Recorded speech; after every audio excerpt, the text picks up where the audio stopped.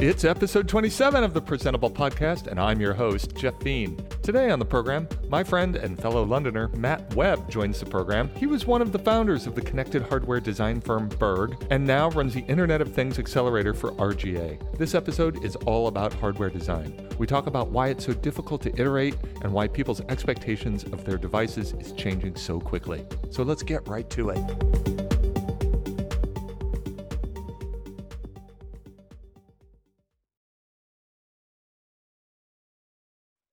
So what do you want to talk about? You want to talk about politics or sports? Oh, sports, cricket. Hey, it must be cricket season. Is it? The county games I'm not following, but there are some internationals on, which are really good. I have been spending some time in South London, and I get off at the Oval tube stop all the time. And I have not been inside the Oval. It's named that, right, for the big giant stadium that they play cricket in. Yes. And every time I keep thinking like, I got to go to a match with Matt so I can learn it, because I don't know the first thing about cricket. I grew up on baseball. Yeah. We are totally going to go. We're totally. Every year. I'm like, this is the year I'm just going to drag all my friends to the Oval. You're top of my list. Oh, top of the list.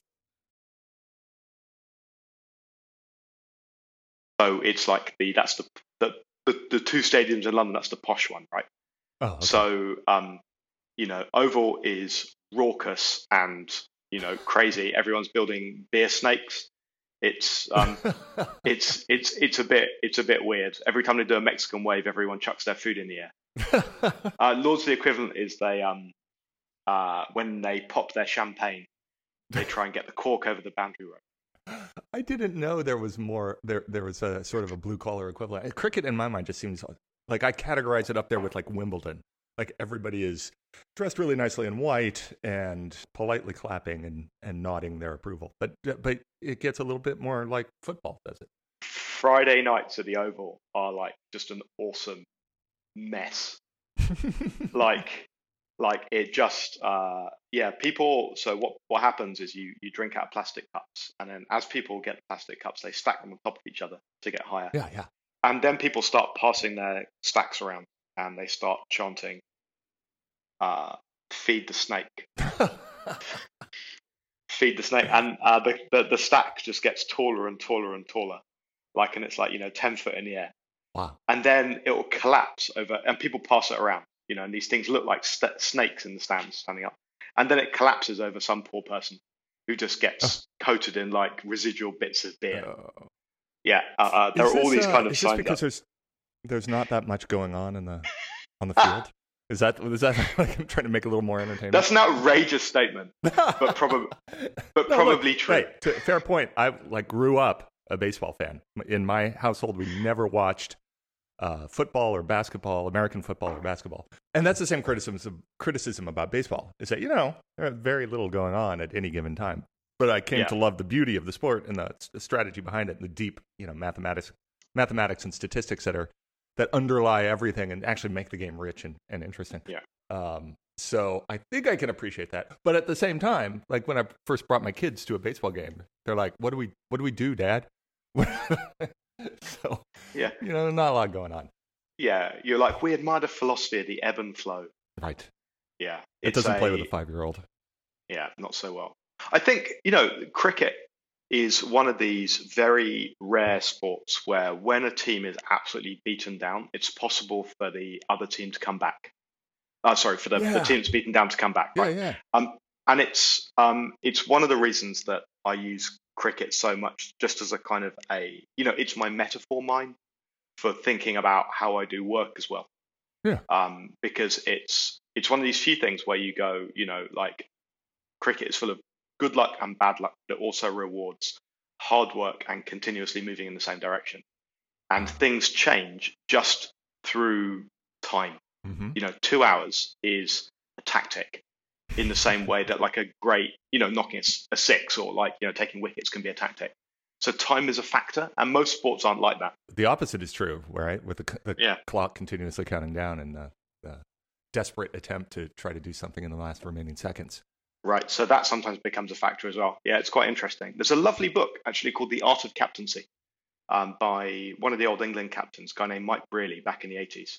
He was a successful captain, really good at team management, went on to become president of the British Psychological Association, psychological BPA. So he retrained into psychoanalytics, and Cool. like that became his kind of second career. And this book is about it's about team management, and about how to work with people, but drawing on his lessons from team sport. Oh. And it's an incredible book. You don't need to know anything about cricket to read it. It's just in terms of like, working with people lessons. I'll put the link to that in the show notes. It looks good. One of my favorites. Cool. So what's keeping you busy these days? You went through the incubator project at RGA. Is that have you done a new cohort? So working towards the next cohort at the moment.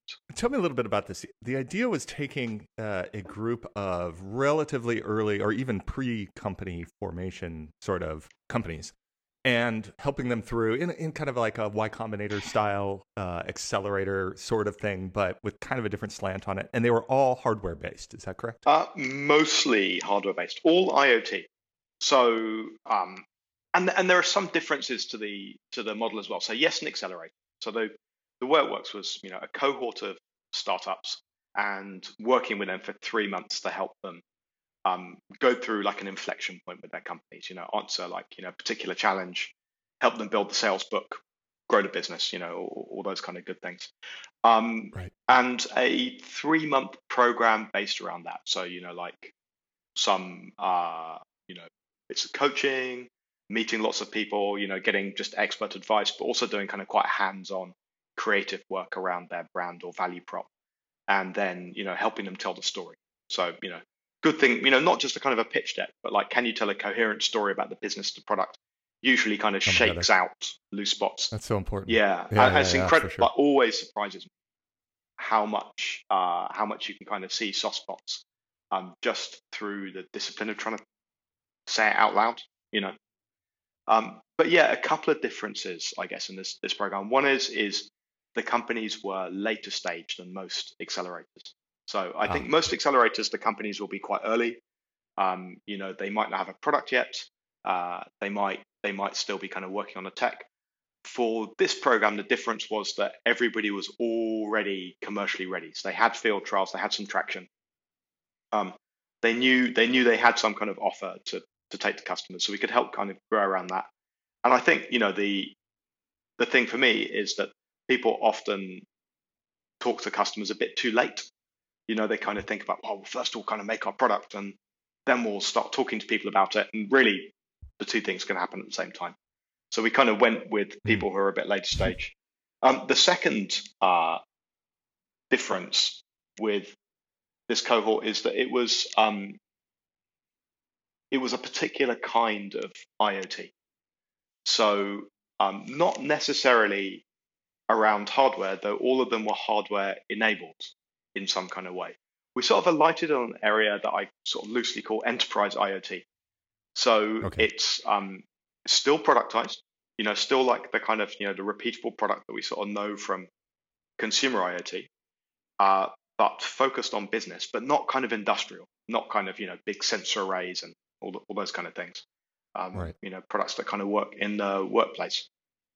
So yeah, interesting program. And the thing we're trying to do now is just get together a collection of kind of bigger companies who want to support another program, which would probably be targeted at sort of late 2017, early 2018.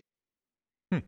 I got a bunch of questions about that. And primarily I want to talk about the design, the product development process for hardware and how it's different from software, because I have been recently more involved with hardware companies. And frankly, I know very little about that compared to my experience in kind of digital interface design and product development, stuff like that.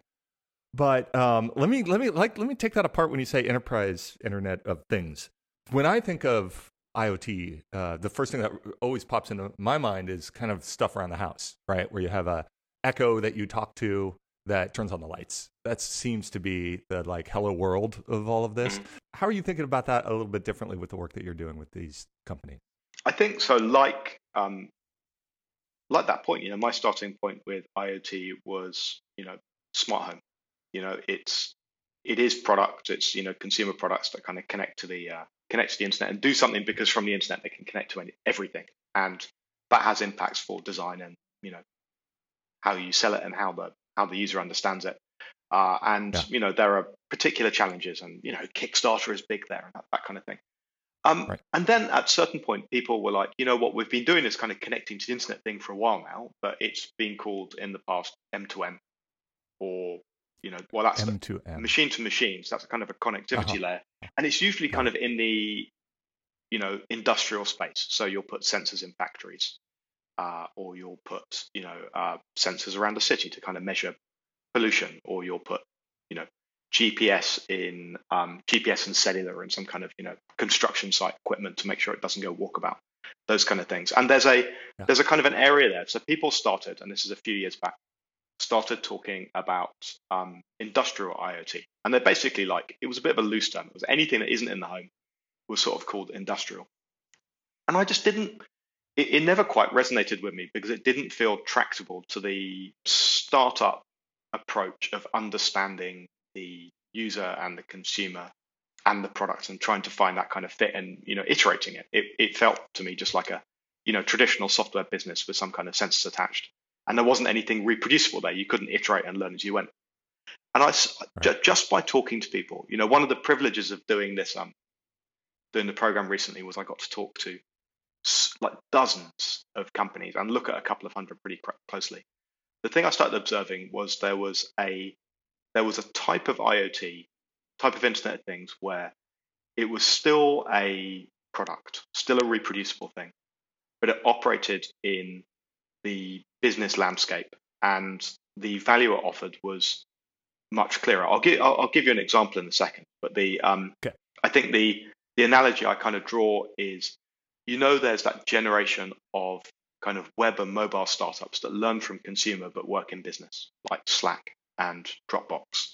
Yeah. They're very clearly of our kind of consumer world, as opposed to the old world of the Microsoft offices, that kind of old world thing. So the kind of companies I started noticing was, I'll tell you the one I noticed first. It was a company called Winnow, and they do a product which helps deal with food waste in commercial kitchens. They ended up being part of the program here at RGA. They're already quite a long way down the track, so large company, lots of offices all over the world. And the way they work is they have a sensor that sits underneath the main waste bin in a commercial kitchen. So I mean like a kitchen in a hotel or a restaurant or cruise ship, that kind of thing. And above the bin, they install the tablets. This all comes as one product.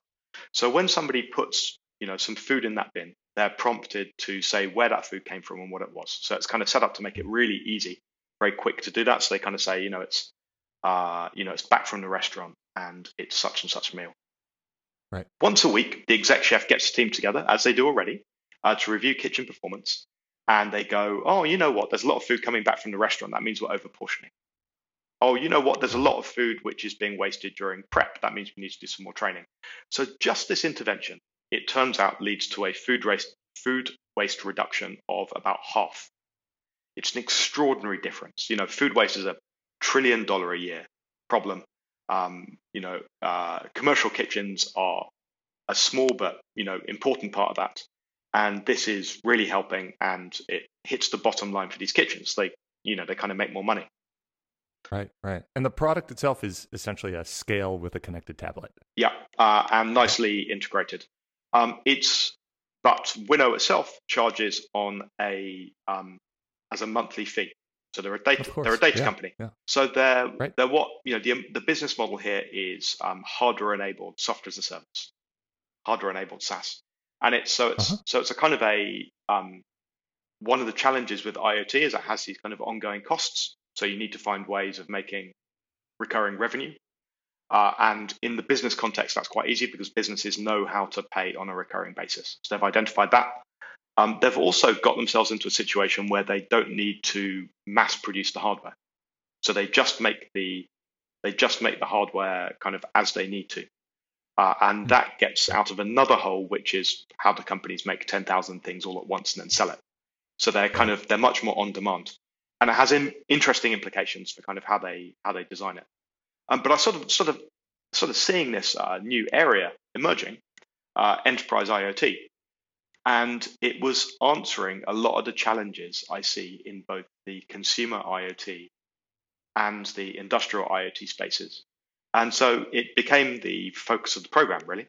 I think the majority of our companies are in that space. Interesting. So let me pick on the one of the things that you were talking about there. Like, let's drill into that, because this is the thing that I would conceivably struggle with the most, I would imagine, if I turned my attention to doing some hardware design project, which is the fundamental premise of the lean startup methodology, which is to learn as quickly as possible by shipping minimum viable product and measuring the feedback and performance and iterating as quickly and tightly as you possibly can. I've put that into practice over the last 10 years in digital design, and it works phenomenally, right? Ship. Keep shipping, keep learning, make everything really lightweight, do not just the minimum viable product, but the minimum amount of work before you can learn more. And the more iterations you get in the shortest amount of time just means the more learning you're able to do with the amount of capital you have, frankly, in the startup world. That seems incredibly difficult from a hardware point of view for the reason that you said, which is that the piece of hardware itself is expensive and is not something that can go back and forth to the consumer or enterprise, for that matter. So how do you get around that? It seems incredibly difficult. Yeah, I mean, it's at this point, it's almost easier to identify the challenges as it is to, find ways around it. So, I mean, let's kind of look at some kind of consumer, connected product. Like what kind of problems do we have? We've got the fact that, people have expectations. Nowadays, consumers have expectations of a certain kind of price point for products, which implies a certain kind of aesthetics. That's expensive tooling when you're doing manufacture, but also to keep the price down, you've got to do some kind of bulk manufacture. You go to China if you're manufacturing 5,000 units or up, and once you start playing in that kind of world, you have to start thinking about lead times. And let's say ambitiously you have a kind of an order to the product arriving in a warehouse domestically where you can sell it of, let's say, 3 months. And then let's say you have it in people's homes and you kind of measure retention for another 3 months. So that's a 6-month cycle, not including design time. So what you get to learn twice a year. How many times do you ship a web? We don't even talk about shipping websites anymore, right? It's a continuous process. Integration. Yeah, twice a week, twice a day. It's an incredible, it's an incredible cadence difference. And then you've got the things that a redesign to, shift your business model or change the feature set, is incredibly hard to do, because if you have if you're kind of changing the brand of the thing, the semiotics of the product, you want to try and reach a slightly different audience. Changing the shape of the plastic is a matter of changing a great big lump of steel somewhere that is used to injection mold it, and that's both slow and expensive. There's no Command Z for shaving away a little nubbin of steel on something. So really, really, really tough. It creates some weird bits of friction for the business as well. In consumer IoT, you've got servers which are kind of churning away. I'm assuming something that's kind of Wi-Fi connected rather than Bluetooth. But let's say Wi-Fi connected, that means it's connecting to a server somewhere. And then there's kind of cost implications, because you've got, as a business, ongoing costs. So that's another factor to take into account in what you're designing. So that's the basic business model contradiction, which right. is I'm going to sell you a thing for £99, and that's the end of our financial relationship. But that thing is going to talk to a server that I have to run for the life of the product, which could be a decade. And so I have these ongoing costs that essentially, slowly over time, just keep eating into my margin. Yeah, which makes it very hard to make design decisions, because then you've got a misalignment of interests, where the thing that you kind of want as a business is for people to stop using the product because then it costs you less. Right. But you need people to use it, because the only kind of way you get virality in that kind of world is if people use it loads and talk to their friends about it. Now, I'm saying all of these things, but they're now beginning to be better understood. Like if you look at the new generation of consumer hardware startups, they're beginning to understand clever ways of reducing the supply chain and of minimizing recurring costs that don't have recurring revenue attached. So now you're just left with the pure design issues, which is that, iteration is very hard, and you're also having design with a material which is basically invisible. So I mentioned kind of, Wi-Fi versus Bluetooth. In the good old world of product design, we're used to the fact that you can see on the surface of the thing, there are literal, the visual affordances are literal, right? There's a button there, there's a dial there, it wants you to touch it. But now we're left with this pure design issue that the control surface is anywhere on the internet. So when you walk up to a device, how do you even know how to interact with it? And that presents a whole new design challenge. Yeah, I've in fact I think talked about it on this podcast before. Like the kitchen appliances that I have to be honest, like really poorly designed interface on them, like buttons with icons that make no sense and modes that you have to put things, all sorts of like just the classic like traditional bad hardware. And how much I really would prefer that it just had a single light, two lights on it, one that said the power is on and one that said you're connected to your phone. And then just make a simple interface on the phone and then it works. But you're talking really about feature discovery in devices like that, right? Like how do you know what it does and how do you even know how to connect and things like that? Yeah, and I think it's interesting because like the most powerful, when you kind of see a connected device, you expect it to have autonomy, let's say, because it's kind of doing stuff on its own. But then discovering the control surface for that is only really possible when it's connected over Bluetooth, because then it shows up on your phone, right? But then if it's Bluetooth, that hasn't got autonomy because it doesn't have its own part of the internet. So we're kind of back in the old world of having to really sort of work around the constraints of like, the connectivity method, something that kind of bubbles up, and it's something that has to be taken into account.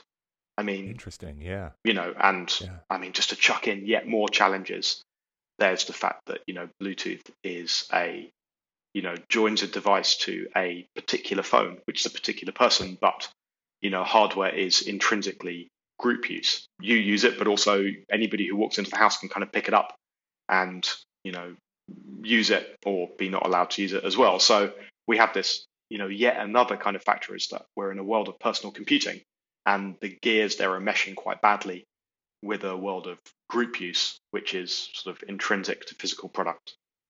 Right. Yeah, it's like you go stay in an Airbnb and they send you a note that says, okay, when you get there, here's how you turn on the lights. First, go download this app. Second, we have a closet in the back with a server, and by that server, it's a little box. You push the button on the box. Well, it's ridiculous, right? Like just to turn on the lights. This week's episode is brought to you by Pingdom. I am so glad to have Pingdom as a sponsor because I've been a user for years.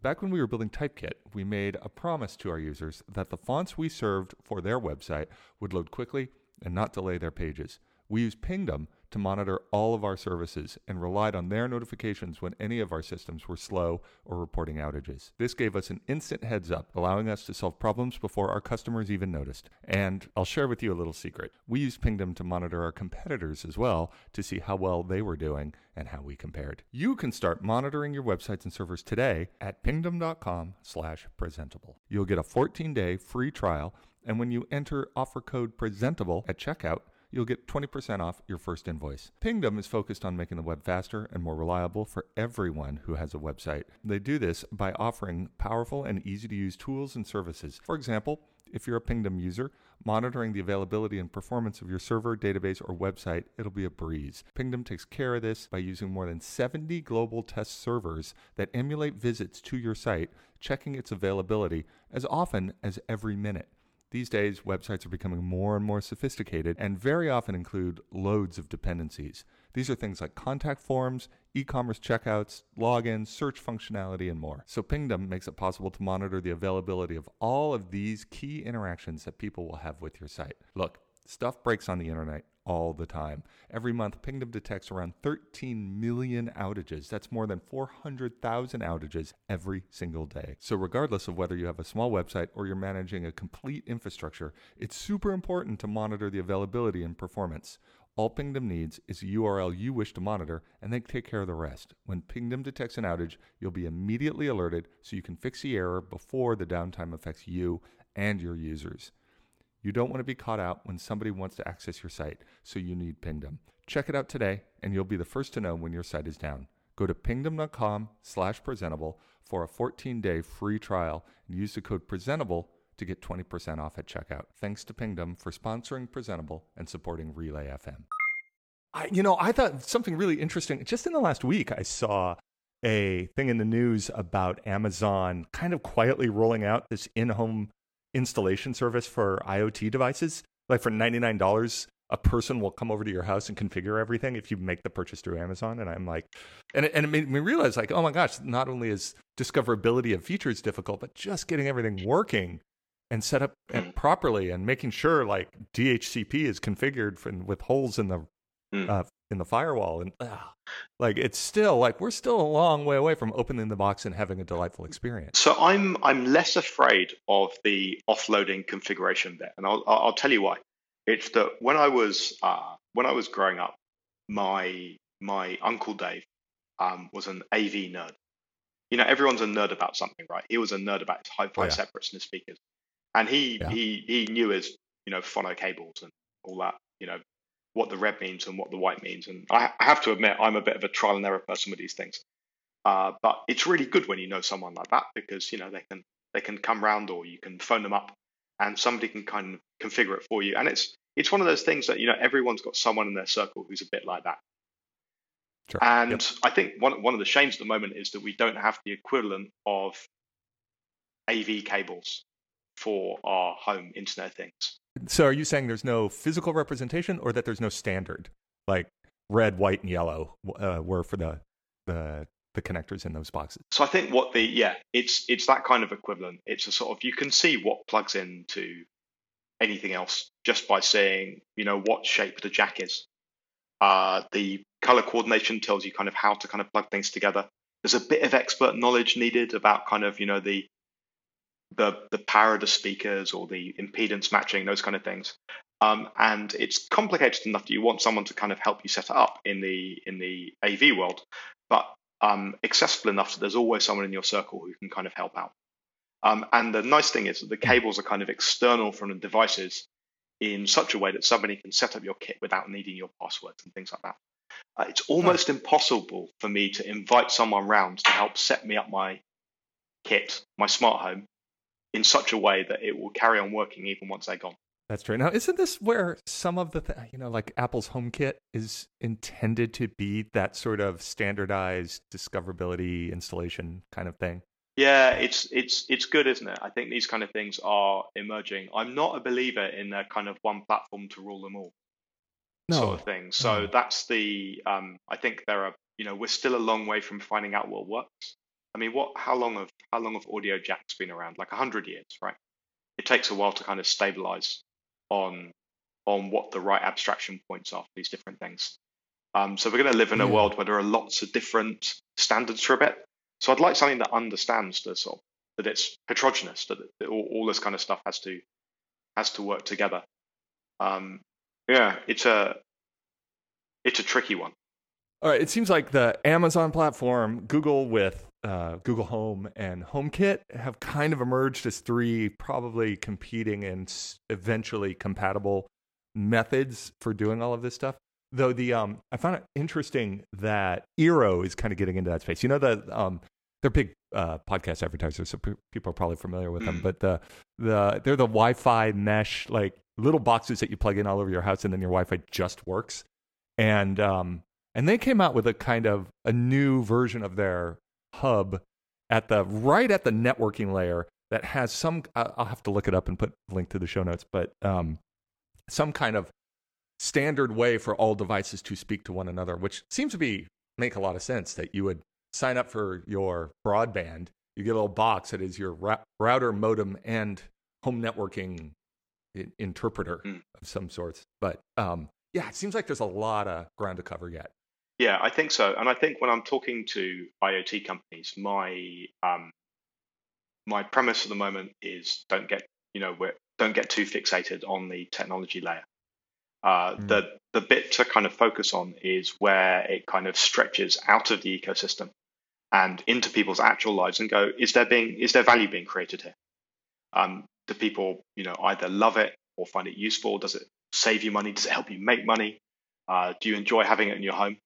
And then the technology almost can be worked out afterwards. Now, that's not completely true, because it's easy to fall into one of these kind of business pitfalls, or to get into a world where the technology is so hard to develop that it's hard to develop further.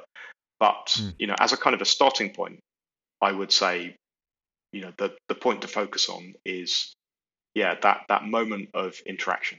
Is there kind of value there?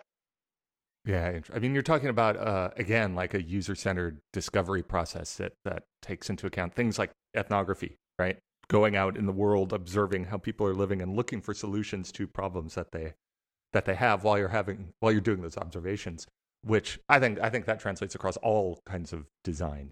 That's the method that we've been using for a long time. But very few businesses, I think, do that in a sense of conceiving of a new product.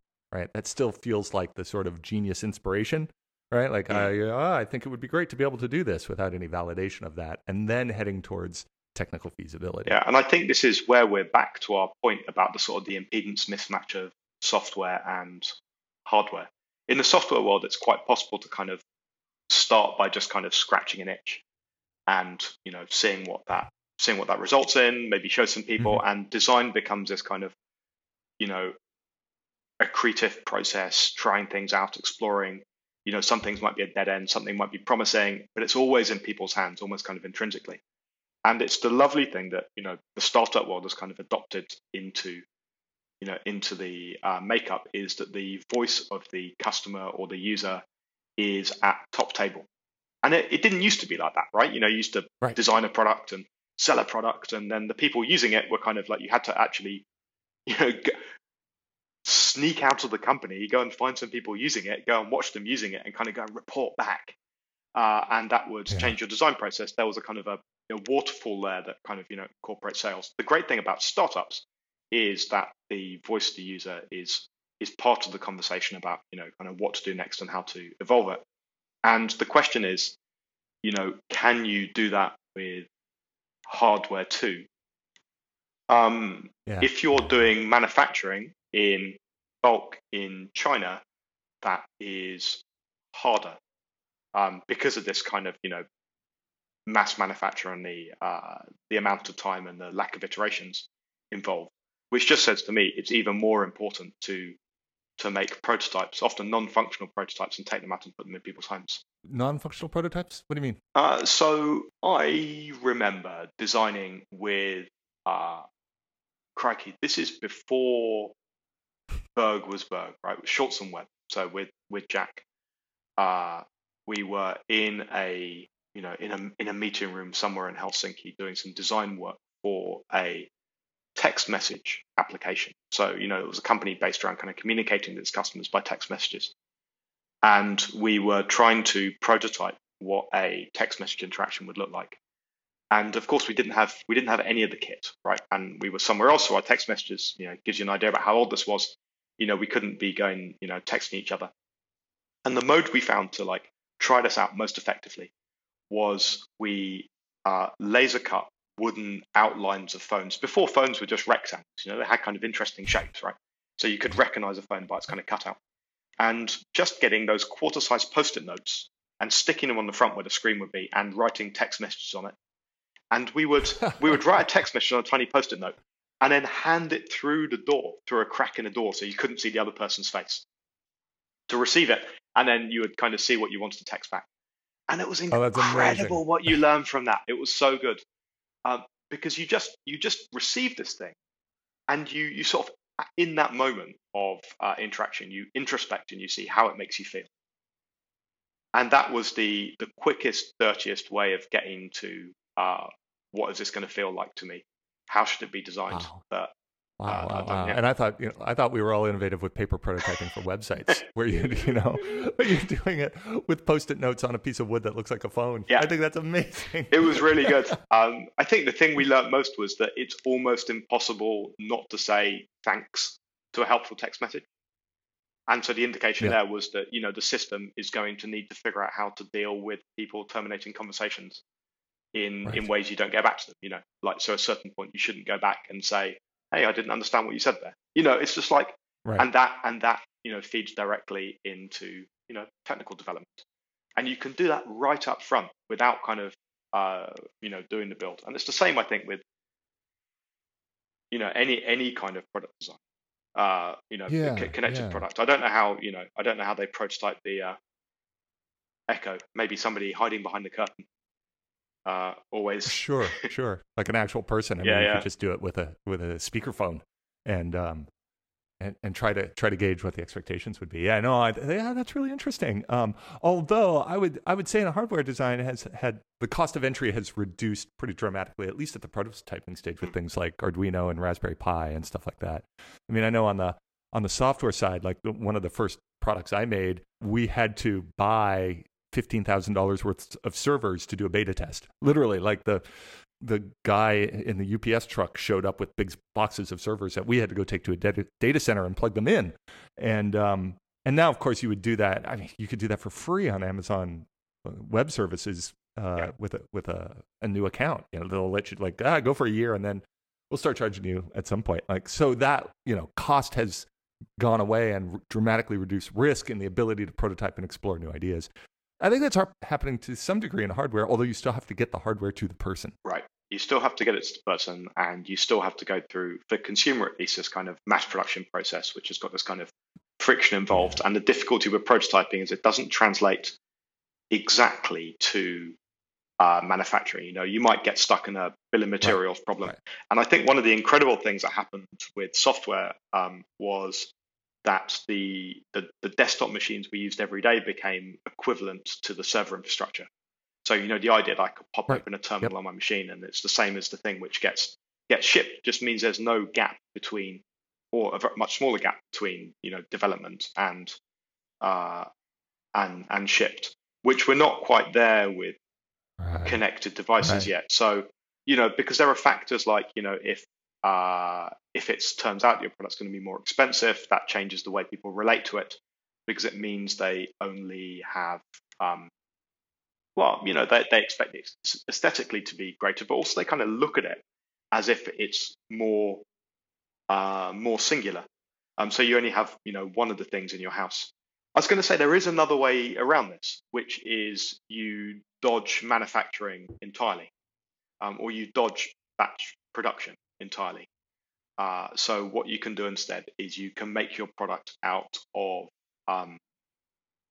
commodity parts, and you bring it to life with a service. So the service becomes the thing which is different.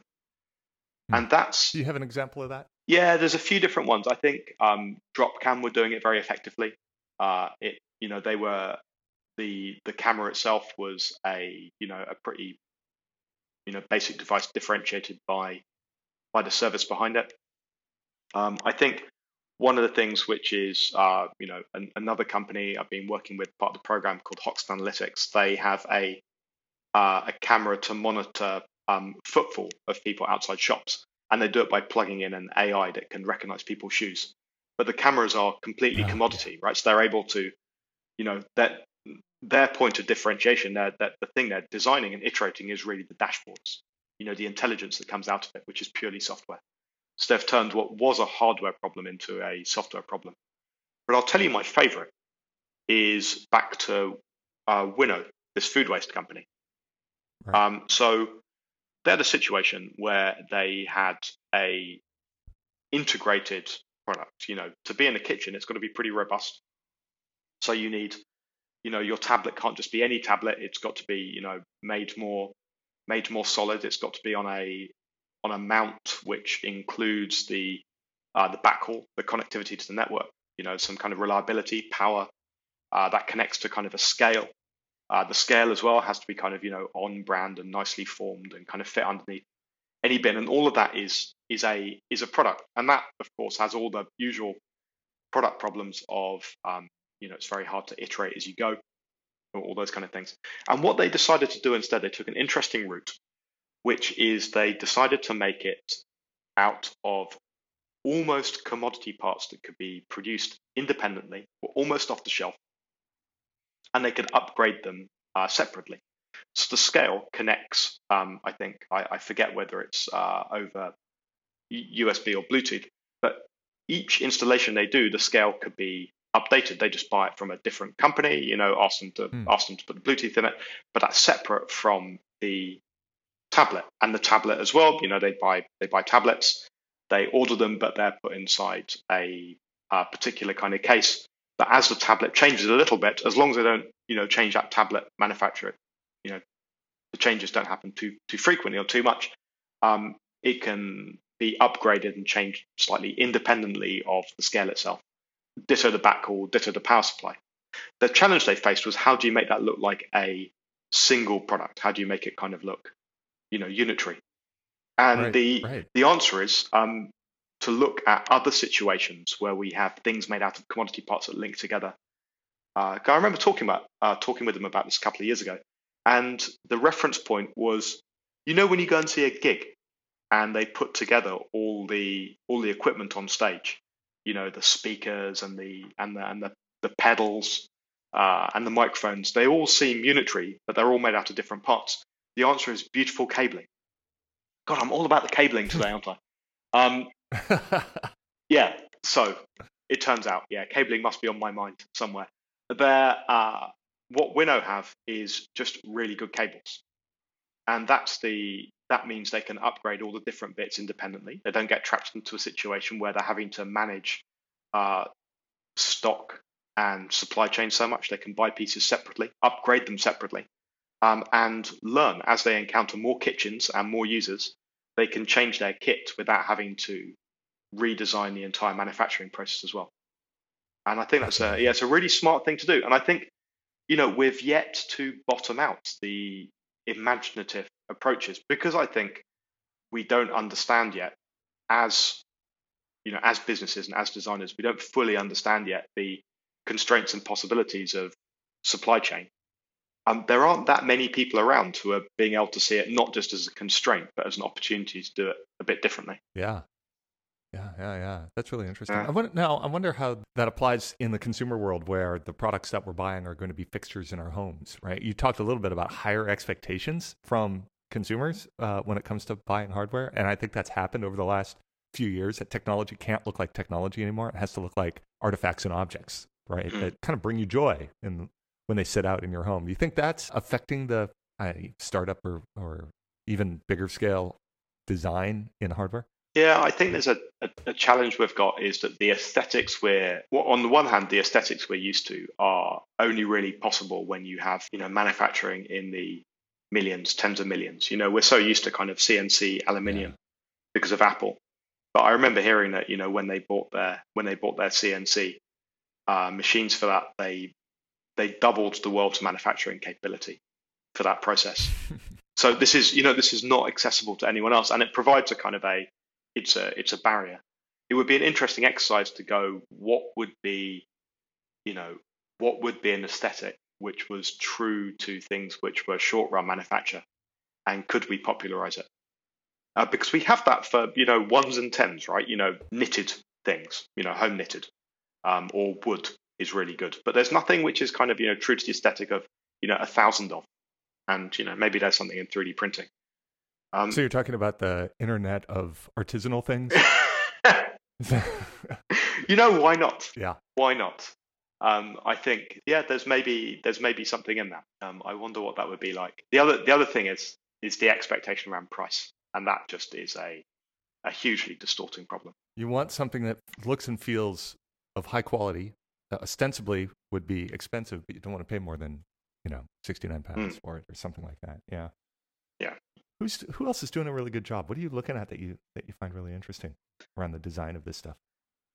No, this is a larger company thing, but I've been playing with the Snapchat spectacles recently. I don't know whether you got your hands on the pair yet. I have not.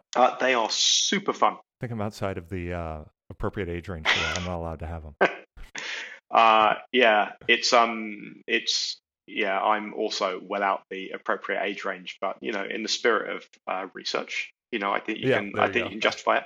I wore them to the cricket over the weekend, which was a peculiar experience. Kind of recording a couple of catches using these things. You're not allowed to take recording devices into a sports stadium, right? So does anybody recognize what they are? So there's this very weird thing that, to anyone who's not in Snapchat sphere, They just look like quirky sunglasses with, little yellow rings on. But every so often I encounter someone in their 20s and they're just staring at me because they know exactly what they are. And they're super intrigued. But they have some really, it's a really interesting device. They're sunglasses which impose a situation of use on the wearer. Because they're dark, that means you have to wear them outside. Because they're quirky, it means you only wear them in situations of fun. So they would be impossible to wear in an office meeting. They kind of are accepted because they've kind of pushed themselves into particular context of use. There's some nice quirks as well, like the glasses charge themselves when they're inside the case. The case looks waterproof. I don't know whether it is, but that's kind of another indication about how they want to be used. And you can kind of charge the case and the glasses independently. And also they have this kind of slightly rubberized finish. The plastic is slightly speckled, which makes me think that they're beginning to look at this kind of millions of units aesthetic. They're beginning to find a place which is a bit more playful, a bit more short run. I wouldn't expect it if they look completely different tomorrow. So I find those things quite interesting. They've got quite a lot of touches in them which are about the actual experience of wearing them. Like everything down from the fact that they've got a little attract mode to make to make people realize that you're recording. But the light that comes on to tell people you're recording also has this spinning feature which just attracts the viewer to look at it. But it's not in the same place as the camera. So it means that when people look at you, they're not looking straight down the lens. And it makes the recording look much more, much better. So they've obviously they've thought about it a lot. I mean, there's some very deft touches in there. Well, there it is in a nutshell, right? If you look at the difference between the Snapchat Spectacles and Google Glass, which, different use cases, and I get that. But if you back up and look at the design process, a human-centered design process that identified, uncovered, and responded to social norms. And I think that's right there is the difference between the kind of engineering-driven design process at Google and what Snapchat has been doing. And I think is a great sort of just the example of what we're trying to get here around how you design from that user-centered point of view, whether it's software or hardware. Yeah. And I think it's interesting because there are people who have done that kind of engineering, kind of put it out there in the world and see what happens very effectively, which is, Amazon with the voice assistant that cannot be named, otherwise it's going to wake up yours and everyone else's. That's a classic example of something where the interactions feel very undesigned, but they've created this kind of surface, this layer of experimentation that the crowd of the most engaged users / creators can figure out what works best.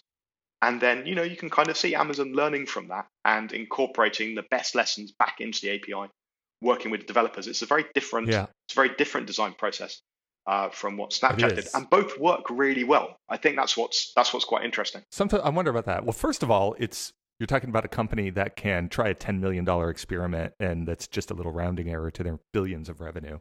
So you kind of have to qualify it around that. But I wonder about things like the hit to the brand, the Fire Phone, for example, which was an unmitigated failure, like just across the board. Does that have any long-term damage, like experimenting in public like that? I don't know the answer to that, but I think that there is something to that. Yeah, someone like Amazon, they are known for experimenting and being unafraid of that kind of failure. So I think it kind of makes you slightly embrace that in the brand a bit more. The fact it might not work, that's quite exciting to try something which might be broken. It doesn't offend you. Someone like Snapchat, I was fully expecting the spectacles to be a marketing exercise and not well rounded at all. So I was expecting these things to be just about getting attention. You get them from a vending machine that was kind of lowered onto the South Bank with a big chain or something. I actually bought from the website, and the purchase experience is just as glorious as the glasses, by the way. It's end to end, but I was fully expecting it to be a marketing only thing, that it would all be about the attention and the things in use would not be well considered, but they are. So I was happily very surprised about that. This has been a great conversation. Absolutely. Where can we find out more about what you're doing? You've got a blog, an old timey blog, actually, don't you? Right? Interconnected.org. Send people over there. You do some writing over there. Interconnected.org. It gets updated periodically when it's not broken. Twitter is the you run your own software even? It's not like running on WordPress or something? Yeah, I'm old school. It gets rewritten. Love that. It gets rewritten periodically. I think most I've been on the web for long enough that most platforms and most languages have come and gone in the time frame of me keeping it. So the only thing I believe in now is, keeping my own data and making sure that I can rewrite the system sort of in a weekend. Yep. I'm not particularly good at any of this, but yeah. So interconnect.org is a good place to find me, and on Twitter as Genmon. I'm so glad to hear you pronounce that, because it was a little bit like GIF versus GIF. I never knew what your Twitter handle was. So Genmon. All right, got it. GENMON. We'll send people over there too. Matt, thanks so much. This was a fantastic conversation. Thank you for having me. And that's another episode of Presentable. Hey, got any questions? You can email us at hello@presentable.fm or get in touch via Twitter by following Presentable FM. We hope you've really enjoyed the show, and if you do, could you take a moment and give us a rating on iTunes? It really helps, and we'd really appreciate it. Thanks for listening, and until next time, I'm Jeffrey Veen, and this was Presentable.